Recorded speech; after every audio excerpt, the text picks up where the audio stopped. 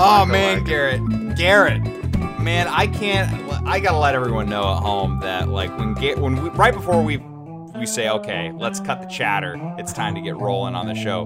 Garrett loves to complain about his job. Like he just rags on everything. He's like, he tells us the worst, most crazy stories and like just how much he hates his boss. What he's stolen. What he's stolen from work. What he's done. Like, you know, the terrible acts of vandalism. How he's treated his customers. Yeah. Like just, we're talking about like graffitiing their cars during breaks. I don't even know how that's possible considering like I know his actual job, but you know, but more power to you, Garrett. You know, I really appreciate the workers taking a spin. You know, yeah, sticking it to the guys who need it stuck too. Once I was pretty sure we were going under as a business, I was like, you know what?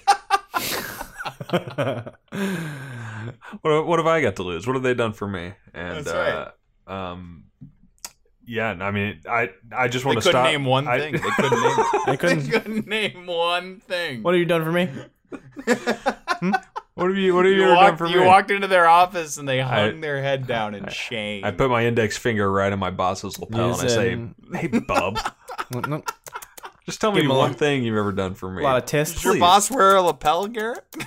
Is that? No, does he wear a nice big old suit to work? My boss is, in all actuality, my boss is a female, and she is one of the nicest human beings ever. So, so did you feel that bad when you stuck it to her? So, did you feel worse when you? Well, so when you gave her the finger? When you lit a cigarette in the office and you flicked it against her forehead. Did you feel bad about it? Did you feel bad about that since she's a good person? Yeah, because she's nice. No, I'm cool, man. He's cool. He would never do that. No, thankfully we have board games to allow us to live this fantasy vicariously, right? Escapist fantasy. Exactly. Everyone wants to quit their job and just flip a table and go out in a big bang. And you know, we're finally going to be examining a way for everyone to do that. But the real question is do you want to? Do you want to live it out vicariously if you got to do it through this board game? Hello, everyone, and welcome to Roll and Move, the internet's podcast that takes a look at some of the weirder, more bizarre, more maybe on the not good side, or maybe on the good side. Sometimes that happens. Board games out there, and we break them down for you guys. My name is Thomas Youngerberg, and I am one of the creators and co-founders of Rough Draft Games, and with me here as always is Garrett Lively. This isn't the hardest I've had to work to slack off, but it's definitely top 5. Top 5? Top 5, yeah. Oh man, it was definitely a lot of work. Let me tell you, I don't think playing over webcam has really dogged us before, but for this one, heavy stuff. Heavy stuff. Next on the list, Gloomhaven. I believe just crank it right on up. And also with us here is Jeff Lee. If I had the option, I would steal candy corn, but I don't think that it'd really be a crime. So yeah, they're just gonna throw it out anyways. It's just trash that they put on the shelves. It's going out.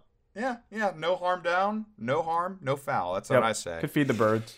All right. Well, today, boys, we're taking a look at a game all about quitting your job. It's called Five Fingered Severance, and that could be a little coded phrase. You know what I'm saying? Yeah. It could be coded. Our listeners might not really know. 5 fingered severance? What is that? That's a business term. I have 5 fingers. I don't understand. Can anyone break down this vernacular, this jargon for our viewers? I can't. No. I mean, it's severance, of course, when you get fired, the 5 fingered.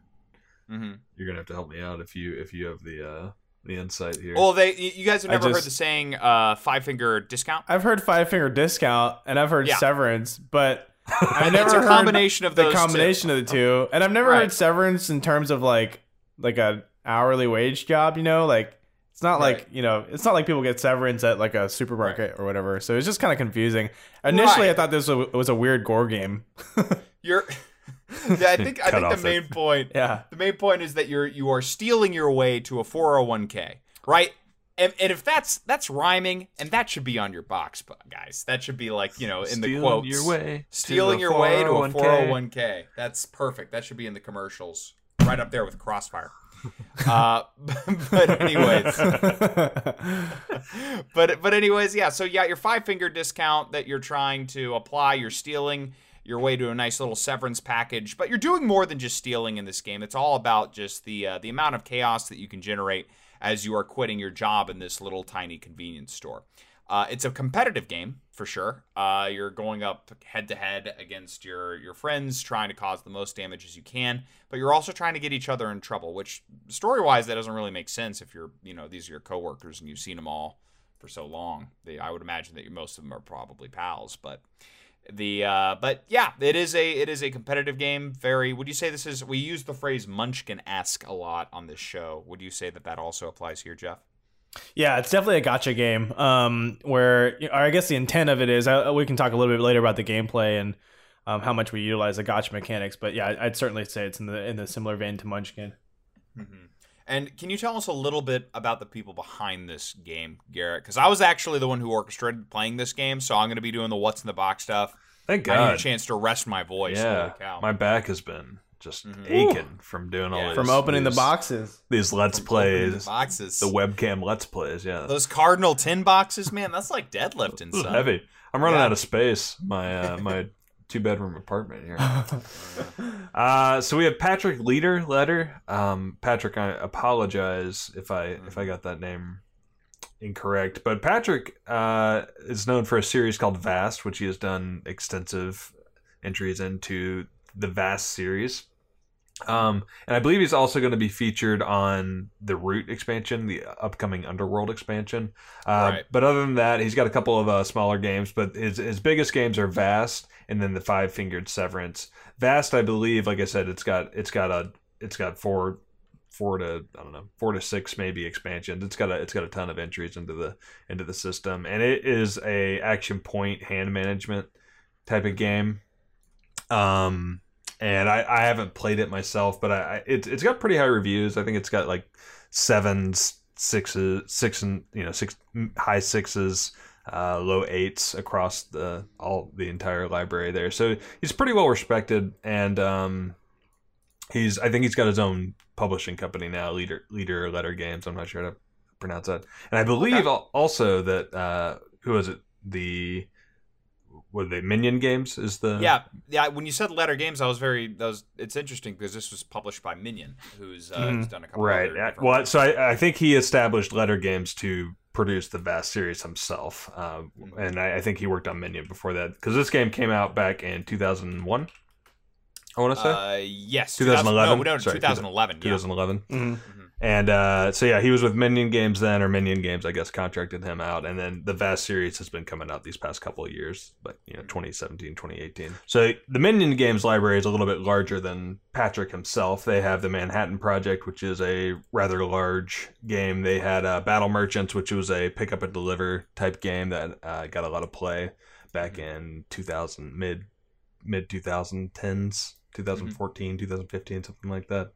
And then they had the Dragon Flame, Dead Men Tell No Tales games. So they have a more reputable or a more well-known library to go along. So definitely some big games, and since 2011, I feel like some more reputable games compared to this Five Fingered Severance. Right. It makes a little bit more sense too, especially because when we're talking about the contents of the box and sort of like everything that's included, there are a couple aspects to the board game that do feel a little underdeveloped, a little on the cheaper side. I actually played this game once with Allison prior to playing with you guys because I can't learn rules just from reading them. I can put it into practice, so I knew that I was going to need a dry run.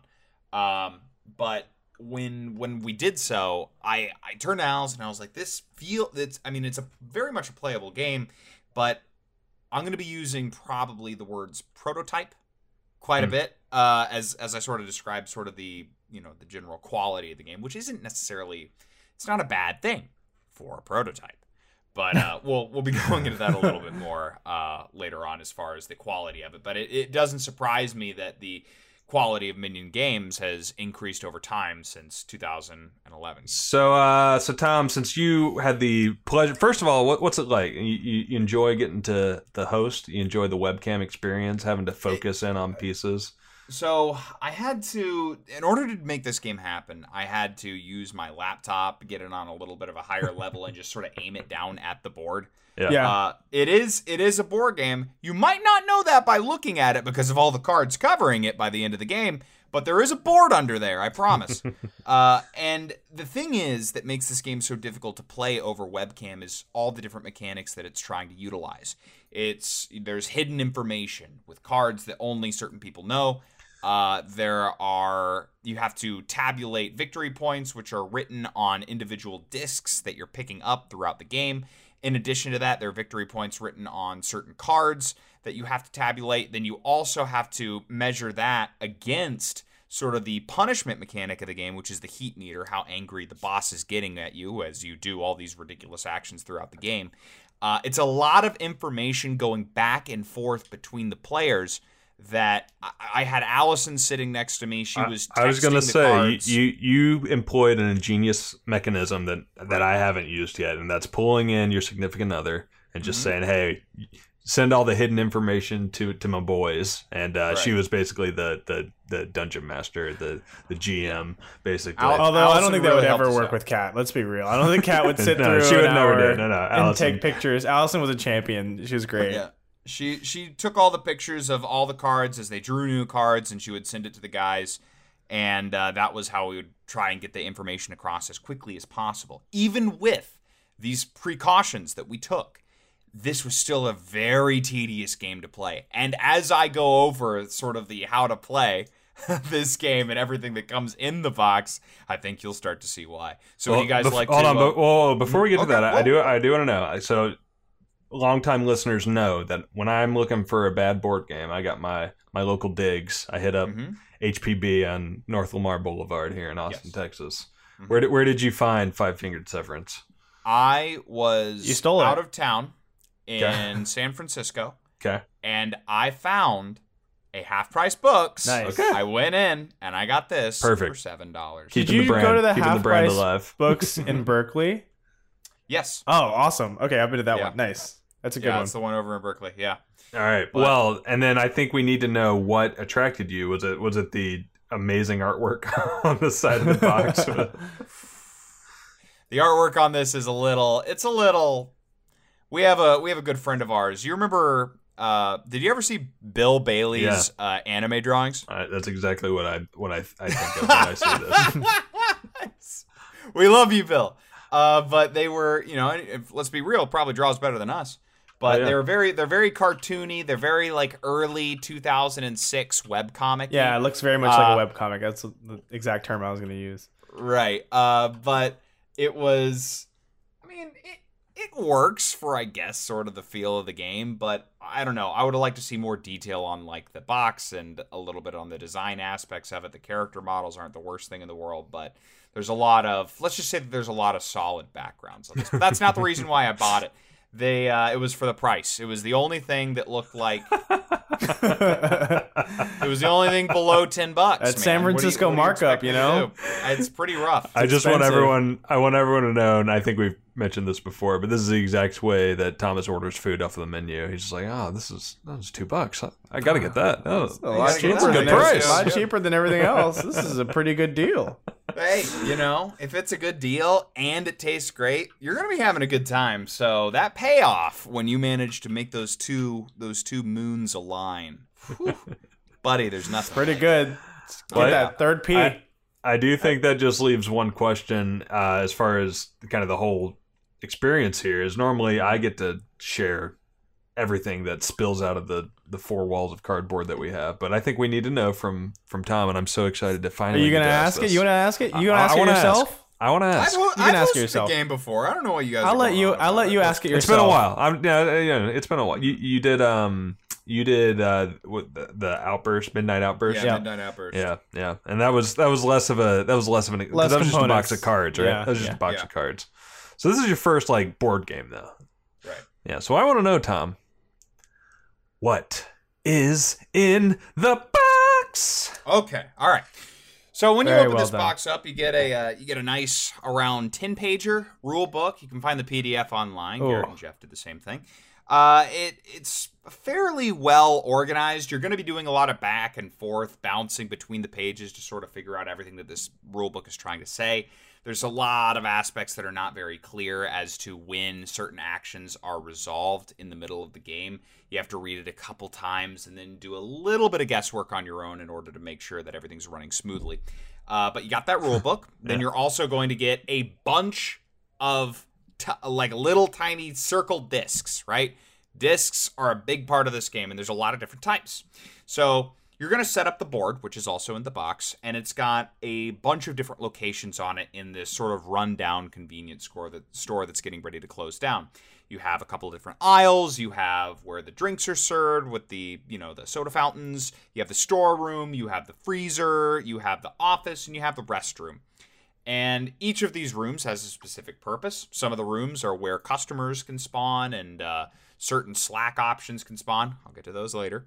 And then the offices, of course, where the boss usually stays unless you have him moving around. So you have this board that is all your locations on it. Then you're going to have a series of tokens. Now, in each of the aisles has their own inventory of stuff that you can steal.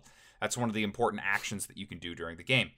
In addition to the items that you have, like each aisle having their own giant little stack of poker chips, you can also, you're going to find in this box another stack of chips called Slack tokens.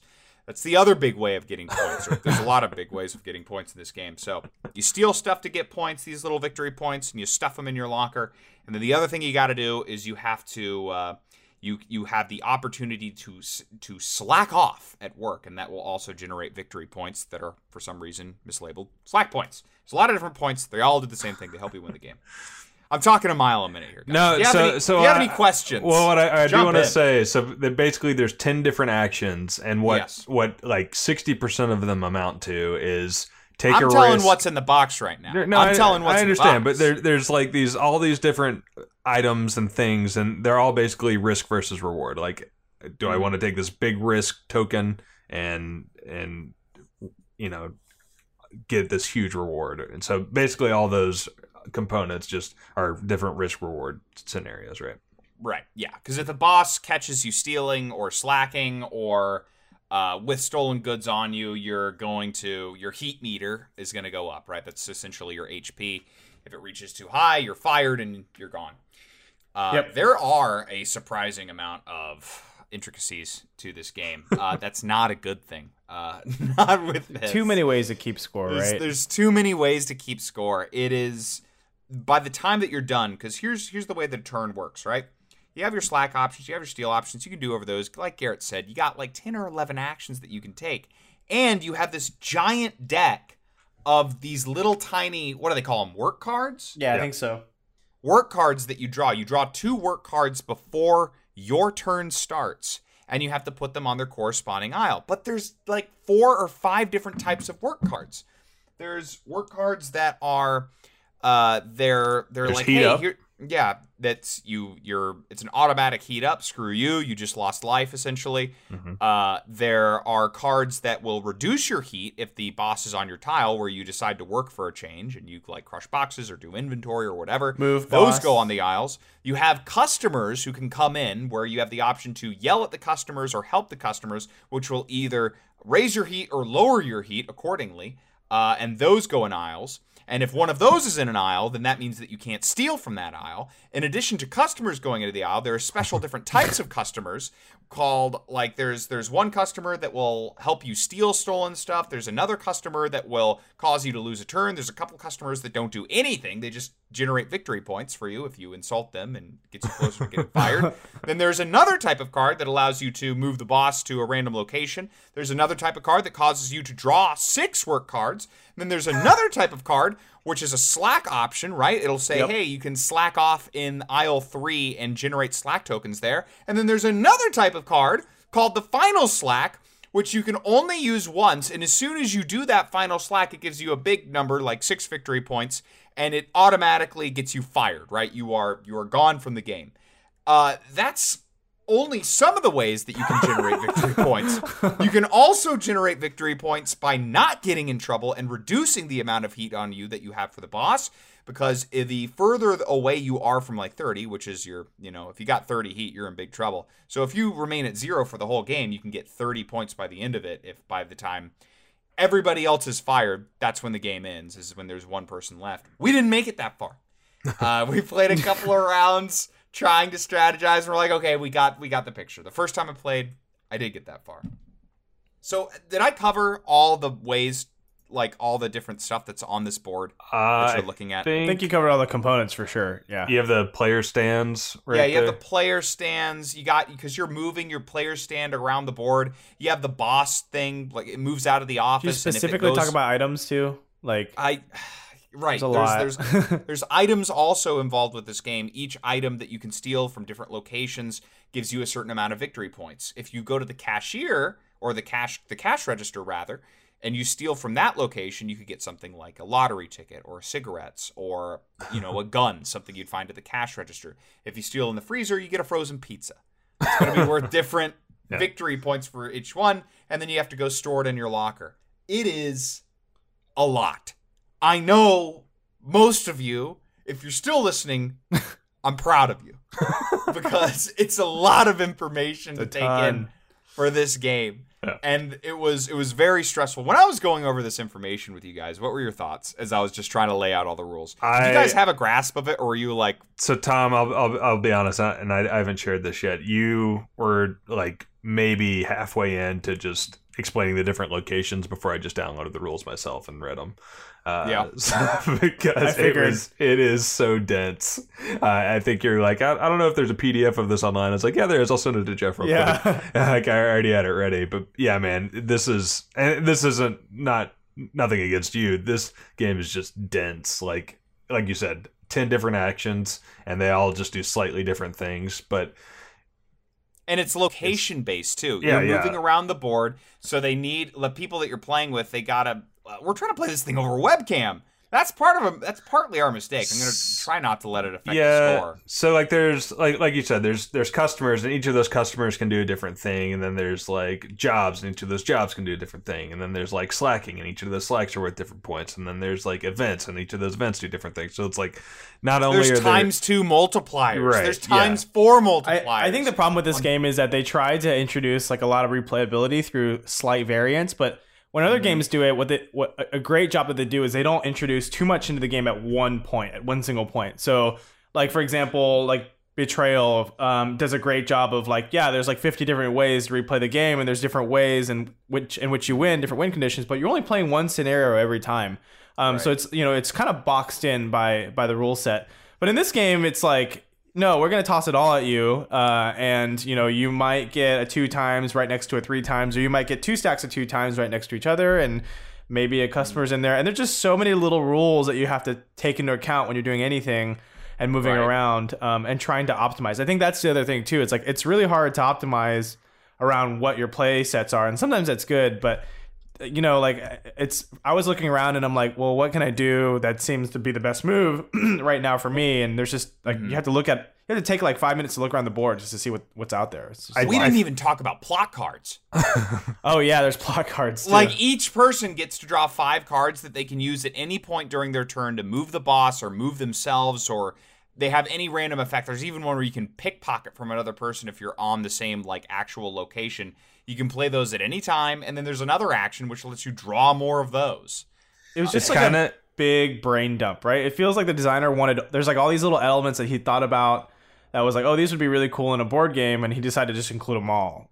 It's kind of like he knew the game was gonna just flop, and so it's like, it's the last day on the job, I'm just gonna throw it all in here. And so like all 6 expansions made it into the base set. He's just like, well, we're not gonna get to publish the plot card expansion, so we're just gonna throw it into the main box. So maybe he was feeling ironically the same thing as the lackeys of Five Fingered Severance. Maybe it was his last game for Minion Games. We don't, and that was sort of what he was going at, But it is a very overwhelming experience. I gotta ask, is this the most?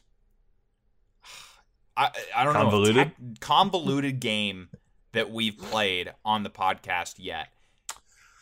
So I was thinking about one thing I was thinking of, like this. You said this is probably the hardest game to play over webcam. I would tend to agree with that, and I was thinking back on that. The only other one may have been Lord of the Rings. I was just thinking about Lord of the Rings. It was so expansive because it took up my entire like kitchen table with a leaf put inside, Right? Which was pretty large. Nuts, but like generally, the games that we're going for aren't from well-established designers that have put a lot of thought into this and have introduced new mechanics. So it's just variations of, Monopoly or Trivial Pursuit or whatever. So yes, I think as far as the games we've played, this has definitely been the most dense and convoluted game that we've played. The thing is, like, you can see that in the rules, like, a lot of times we actually got confused and we thought, oh, these rules are actually convoluted and they clash against each other. But if you read really closely, they actually didn't.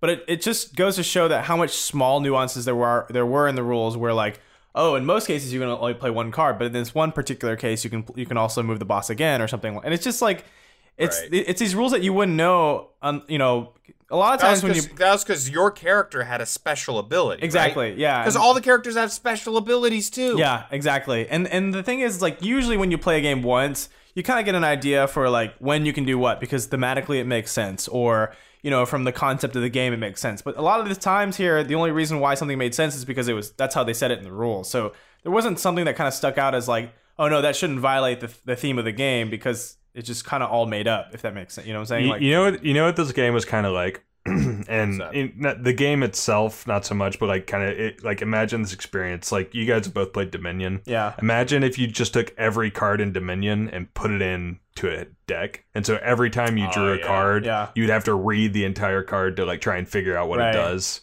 and then like ask question about the rules within that card, and then that's one card in your hand, and then you have 4 more that you have to go through and read. And so like every single card, you're taking 5 minutes to try and comprehend how to play that one specific thing. Similarly, I can imagine, like, imagine you play Dominion and every turn it goes around, the supply gets swapped out with 10 new cards. Like, you have to still buy. Sit there and read, you have to still buy cards, or otherwise you can't move forward in the game. But like, there's no cohesion in the cards that you're, like, in the deck that you're building, really, and it just nothing really makes sense ever. So yeah, it's a good analogy. Did you guys have any strategies as you were playing this and you were dealing with all the rules? Or are you just trying to fly by the seat of your pants? I did, and this is actually a common complaint among a lot of games with like variable player powers, or like if you have disproportionate setups. So like if your character has a certain power that only he can use, it's often your best strategy to exploit that. Right. And so that's what I did. My character could insult customers from anywhere on the board and basically just get free victory points just by standing in place. Yeah, and you save a turn too.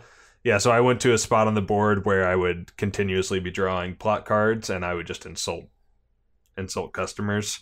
Mm-hmm. And then the customers kind of started slowing down, and all my plot cards were just like to move the boss to very specific locations that nobody else was at. So I kind of lost some steam there. So yeah, that was kind of my strategy, and it seemed to be going pretty well at the beginning. Yeah, for me it was my character card was so you have to do what do they call it? A suspicion roll. So when you get caught stealing something, basically you have to roll a number higher than their suspicion number. Otherwise you're going to get that much heat. For my character, it was 1 less suspicion. So I guess technically I would have it easier than most people for the same role. So my thought initially was, I'm just going to start at the cash register, which, if you guys remember, has typically the highest value items, steal as much shit as I can, and then hope that if I do get caught, which did happen, I could roll above that number. So because I'd have 1 less than normal. So I was just trying to steal as much stuff as I could in one spot and not move as many times. And it still felt like really tedious because I can only steal so often, and I still had to take 2 turns to move to the locker and put stuff in. So it didn't seem like a very strong strategy compared to being like, for example, Garrett being able to scream at anyone at any point in the game, anywhere, like seemed kind of like, not to say OP, but it could have been could have been always useful. Yeah. And for me, it's like, it wasn't always useful. What was your strat, Tom? My strat, like, it sort of fell through the cracks because, yeah, pretty much. I had the ability to steal twice whenever I stole, but there were so many customers coming up. And one of the problems with customers is that you cannot steal when there was a customer in your aisle. And so I would have to frequently switch my tactics and try and do a slack if there was a ×2 slack that was that came up through my through the game, and I didn't manage my heat very well. I really didn't. But then again, I did get hit with like 3. Your heat automatically goes up, and I was like, oh, I got like 8 heat left. I'm gonna be fine. It'll I be don't okay. need to lower my heat yet. And then I was fired before I knew it. But what are you gonna do? Yeah. So I think we need to, as you were kind of alluding to, you always had these customers on the board, and during the playthrough, you were super frustrated by how cluttered the board was because right before every player's turn, they draw new work cards. And so those come out onto the board and they just get placed in it. And then you might draw a work card that says, draw 6 more work cards. Which was nuts. 6 is nuts. I don't know why they had to draw 6. And yeah, so our board was just clutter. And I'm looking at pictures of other people playing, and it seems to be, but basically you just have customers stacked on top of each other. So, and you need to be able to see them all, right? Like you need to know what your options are at any given location. But just everybody has cards everywhere, and they're just all piled into these tiny spaces and tiny little areas on the board, and it was super hard to see, compounded by the webcam issue, which was so it was just insane. I mean, the work cards are smaller than normal, by the way. They're about 1/4 the size of, I would say, a regular blackjack card. Yeah, like a fourth or a third. It's very small cards. I think like they're kind of like codename size, I guess, is like I think most people should. Yeah, I'm assuming smaller than that. I promise, they're smaller than the codename size. Yeah, like if you, and the thing is, like, I'm looking at the picture of the board now, and it seems like they just didn't use their board real estate very well. So like, there's a good chunk of the board right above the heat map, which is like a couple instructions, which again could have just gone in the rule book that they could have used for real estate. And like, there's a huge section that has the title of the board game on it itself, which like, it's just like taking up way too much room considering how, like, the cards have to move around, and they kind of shrunk the art itself. And like, I think you mentioned it before, Thomas, like, why is there even a bathroom? Like, nobody ever needed to go into the bathroom. There's no point in going into the bathroom. I disagree. I disagree. The bathroom is the save all. So like, because basically you can go to the bathroom and no one else can catch you. So it's the move you make when you can't make the move to go store your stolen goods. So that's what I did at the end of the game. So nobody else can go in the bathroom? Is that the rule? If somebody else goes into the bathroom, you get pushed out. So basically, you're safe from the boss, because the boss is either not in the bathroom or in the bathroom. So if the boss goes to the bathroom, you're pushed out. I see. Okay. So it's basically just a place to go hide. What about the cooler? Like what was like? I don't understand. Cooler, I don't understand. Yeah, because cooler was another aisle basically, right? Like it didn't. Cooler was it was just an aisle. It was just the next aisle. Yeah, cooler and that's what I didn't get. There's like they call them 3 aisles. Then they had a fountain aisle and then a cooler aisle. They're all functionally the same. So yeah, it's like the cooler didn't get any customers, and like the other ones did. It's really the only. Yeah. It's a little wrinkled. Yeah, I agree for the most part. Yeah. It's functionally the same. It's functionally the same. Again, no customers, so technically you can always seal in the cooler. But then like same thing goes for the fountain. Why would you have a fountain if it's the same thing? Why is a fountain different from aisles 1 through 3? Like customers can go there and you can steal there unless there was a specific reason that they had like higher value items, and nobody, it doesn't ever say that. So, yeah, I don't know. Yeah, it was very procedural. Like, you already mentioned Lord of the Rings, and that's what came to mind when we were playing this game. There was like, we had a lot of small procedural things that we had to do over and over and over because there's so many moving parts, and it felt like the game's core mechanic was around a couple procedural things just kind of patterned together, like kind of puzzled together. And so I didn't feel like I was playing like, some games that you play over a long time, like for example, Scythe, like, once you get into hour 2 or 1 or 2, like the games are very different at that point. Like you're doing very different things. Right. You kind of develop, you kind of developed out some things like, you're building an engine. Yeah. Things are getting more efficient, getting better. But this game just felt like, whether or not you were in your 5th turn or 50th turn, I was kind of doing the same thing, and it didn't feel like it felt like I was waiting around for the game to end. Did you guys feel the same way? Yeah, I do. I think that kind of lends itself, like this game's kind of in the purgatory, but like the games we have been playing on Roll and Move are just like gutter trash and like the bottom of the barrel type stuff. And this is kind of one of those games that is like in the hobby industry. Like this game is clearly made by somebody who has played games with lots of mechanisms, with push your luck type stuff. Like they have these interesting things, and it's just like almost like it's like I don't know. It's like you see a highly well produced movie, but it's it's just not as good as good stuff. It just tries. I think it just tries to do too much. Like it tries to do a little bit of everything, and it wasn't very clear what you needed to do at any point. And then it's funny because like a lot of people said that it was a gotcha game. I don't feel like we use that mechanism a lot, like too much. I know Garrett did it once, and I honestly thought that we were gonna do it more, but it didn't feel like we moved the boss around that often. When I was playing with Allison, she really didn't like try and protect herself against all those gotcha mechanics. So I was moving the boss around a bunch when I was playing the game with her. Yeah, but I guess it sort of depends on the people that you're playing. Yeah, with, that's playing true. Styles, but that's not necessarily a bad thing. I think you hit the nail on the head in regards to. This game is just trying to dump all these mechanics out there. If they wanted a mechanic that was going to reduce heat, they already had that with servicing the customers, right? Like the customers that come in, you have a choice of either insulting them and gaining heat, but also gaining victory points, or serving them and lowering your heat a little bit. What was the point of adding the other cards where you're like stocking shelves that also reduce your heat? If you've worked in the mechanic, right? Because I understand that they probably needed a way to do heat management. I don't think there's a need for that many card types, and especially that many repeating card types. Like the same card kept coming up over and over and over again. This game sort of had the opposite problem that Pimps and Hoes has, where every card is unique. There are so many card copies in this little tiny deck that keep coming up again and again and again. Yeah. And your board is just littered with all these different cards. It's very frustrating. Yeah, it's like you said, like there's a heat reduction card itself, a point like yelling an insult card, and then they did a combination of the two. Like they didn't need to do a combination of the two. They could have kept them unique, but they just did it so that they had another card variant, and then multiplicatively you just had a ton of cards, and it's too much. Right. Another thing that I thought was interesting is there's tons of in the plot deck you have a separate deck of cards that you have in your hand, like it's a hand, not a deck, Tom. But it's a hand of cards that you can play whenever you want. Stupid. Punching my head. Oh, idiot. But you got a hand and you can play it whenever you want it, when it's your turn. And most of the cards are move the boss here. Move the boss there. You can move here. You can move there. There is one card in that deck that is special, and it's like you can pickpocket another player if they're on the same tile as you. I'm like, why are there no copies of that one?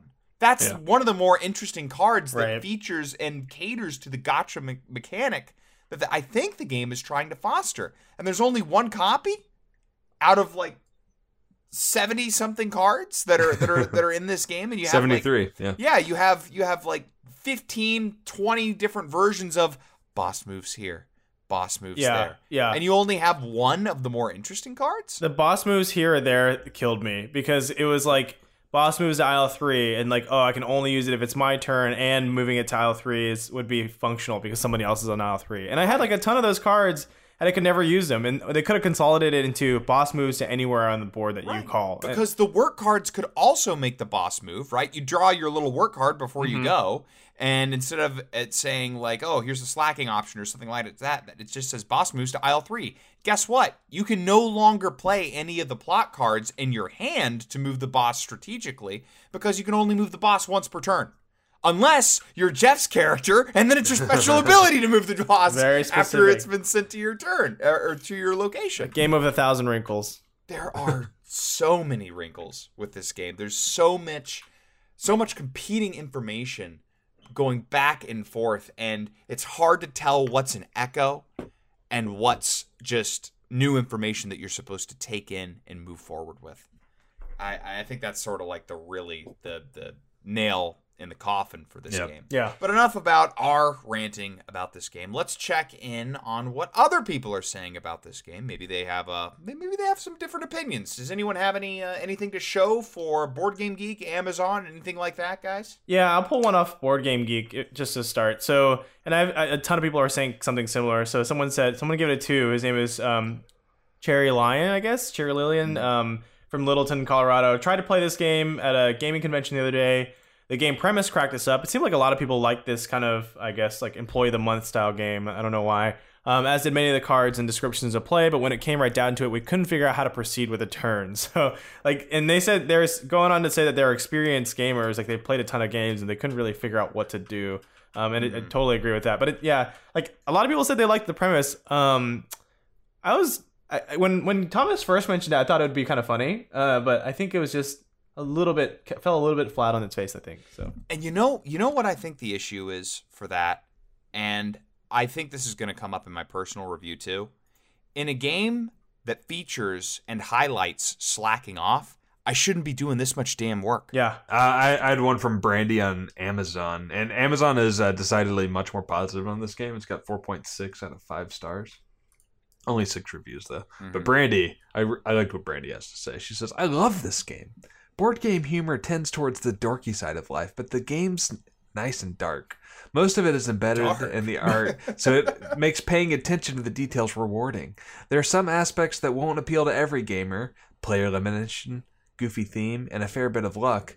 And there are defiantly age limits, such as I don't think your 8-year-old should play. But overall, if you have a sense of humor, you enjoy playing games, and you like trying something new, then I think this would be the game for you.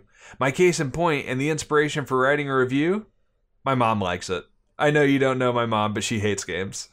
What does that have to do with being dark? It doesn't have to do with anything. If your mom likes the game, I don't know. Methinks it's not too dark. I didn't really think that... I don't know. I don't really see dropping a deuce in a urinal as the epitome of dark board game content. Stealing cigarettes. Dark. Oh! I will say you can steal a gun in the game, which is pretty funny. Yeah. But yeah, so it's a really mixed bag with people receiving the game. A lot of people like the theme. And a lot of people just think it gets bogged down in and of itself, and you can take a look at the clutter on some of the reviews for yourself. I think the theme was great. Thomas and I, we had talked before about possibly this idea of corporate ladder game where you're playing this bureaucracy game and pushing paper and or one day you try to get fired or maybe you try to become CEO or something.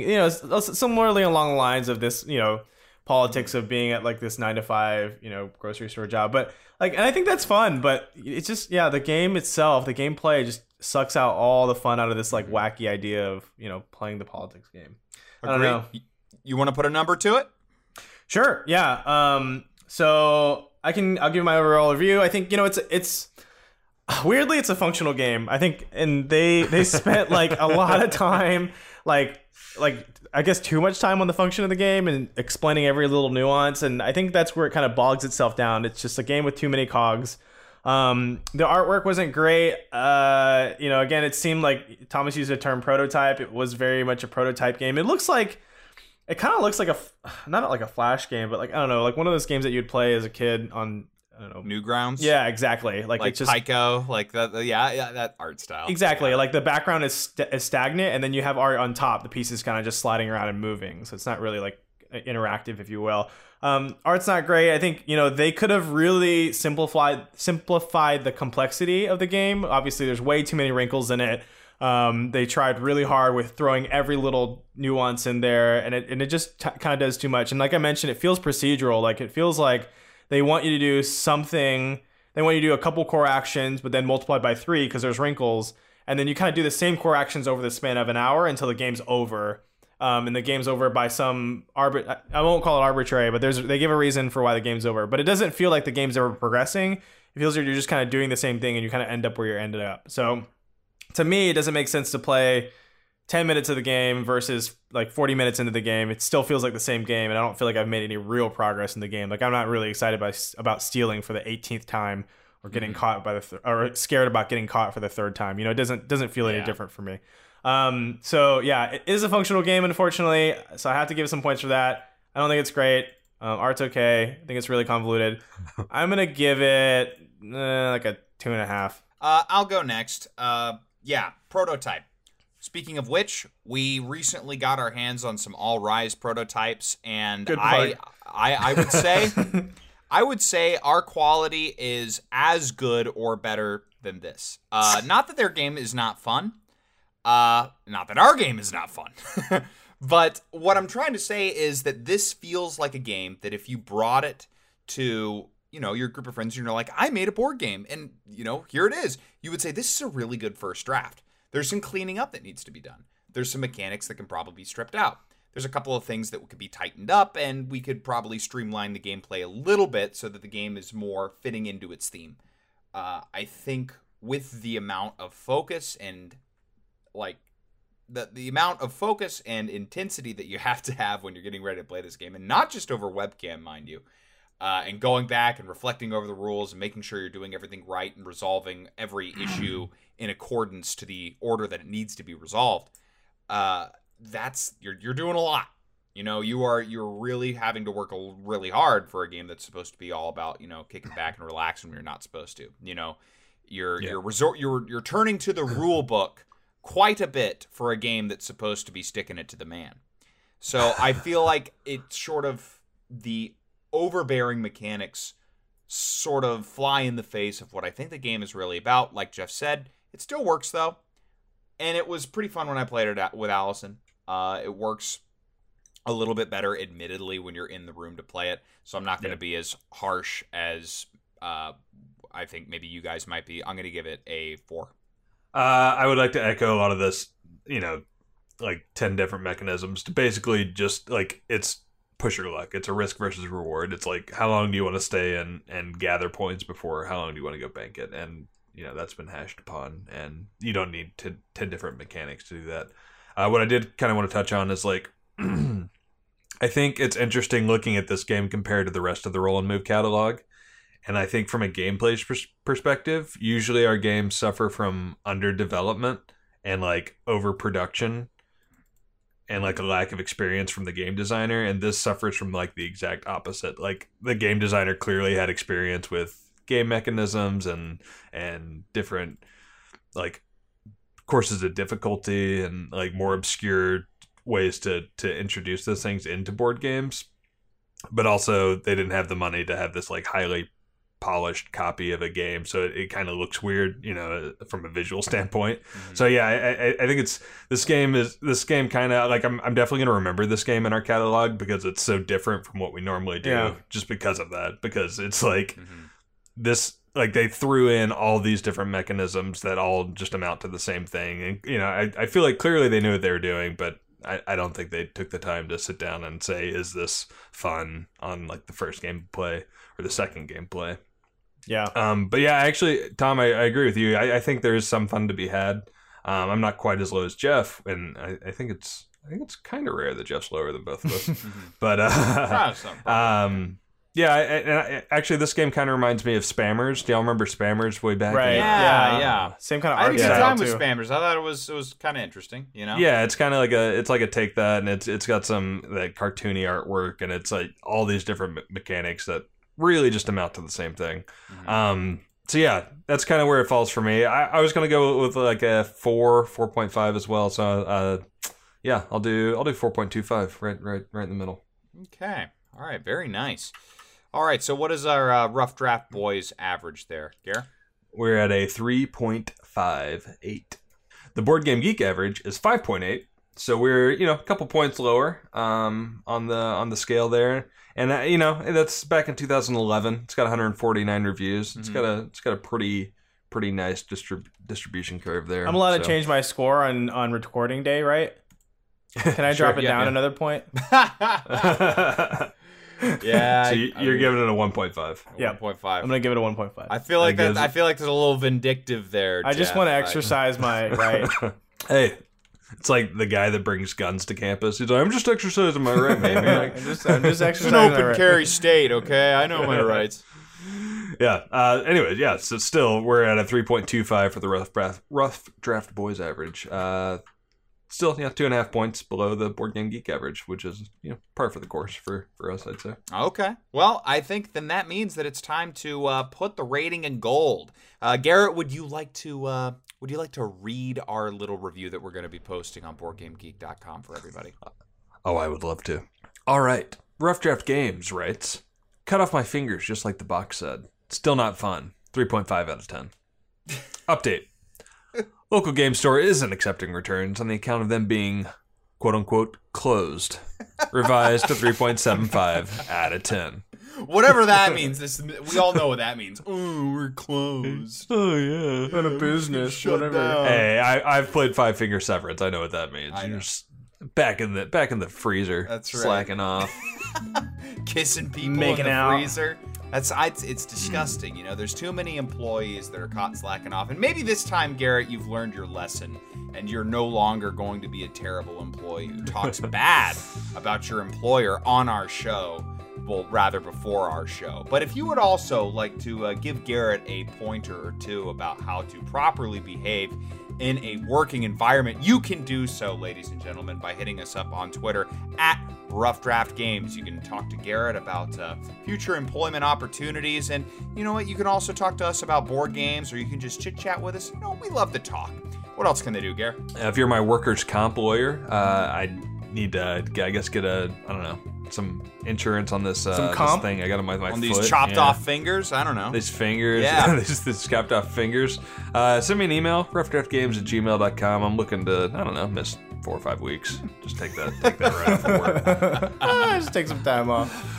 Easy money. And if you're going to get fired for looking at some inappropriate content on the internet, come on over to roughdraftgames.com, where we have games that will suit all of your needs under our thematic page. Any game that you like, anything that you can eat, you can steal that from another aisle as well. Come listen to other episodes of Roll and Move, and of course, check out our game, All Rise, when you do need that workers' comp lawyer to help you out in that court case. And interestingly enough, there's nothing on our website that will get you fired. At least we don't think there is. So that's also a plus. And lastly, we would like to thank those of you who've gone on to iTunes and rated us 5 stars to sort of help spread the word about the show. We really appreciate it. It helps us with what we're doing here and helps us get in contact with people who've not heard us before and haven't heard the message of love that we're sending out in the world. But we do appreciate those of you guys who have done that. And if you haven't, please do so. But Garrett, I've been talking a mile a minute. My brain is wired from playing this game. I gotta shut things down. Help me out. Well, a little good news, I guess, for you. Bad news for us. Corporate came down. The Rough Draft Games Corporate just called in. Oh, really? We're shutting the cast down. It's done. So, We have a corporate. Yeah, you're fired, Tom, and Jeff, you're fired. So we'll just go ahead and shut this off. You're corporate? Thanks for listening, Well, everybody. you know what It's I'm been a fun doing? run. I'm taking the Eddie mic. Bye.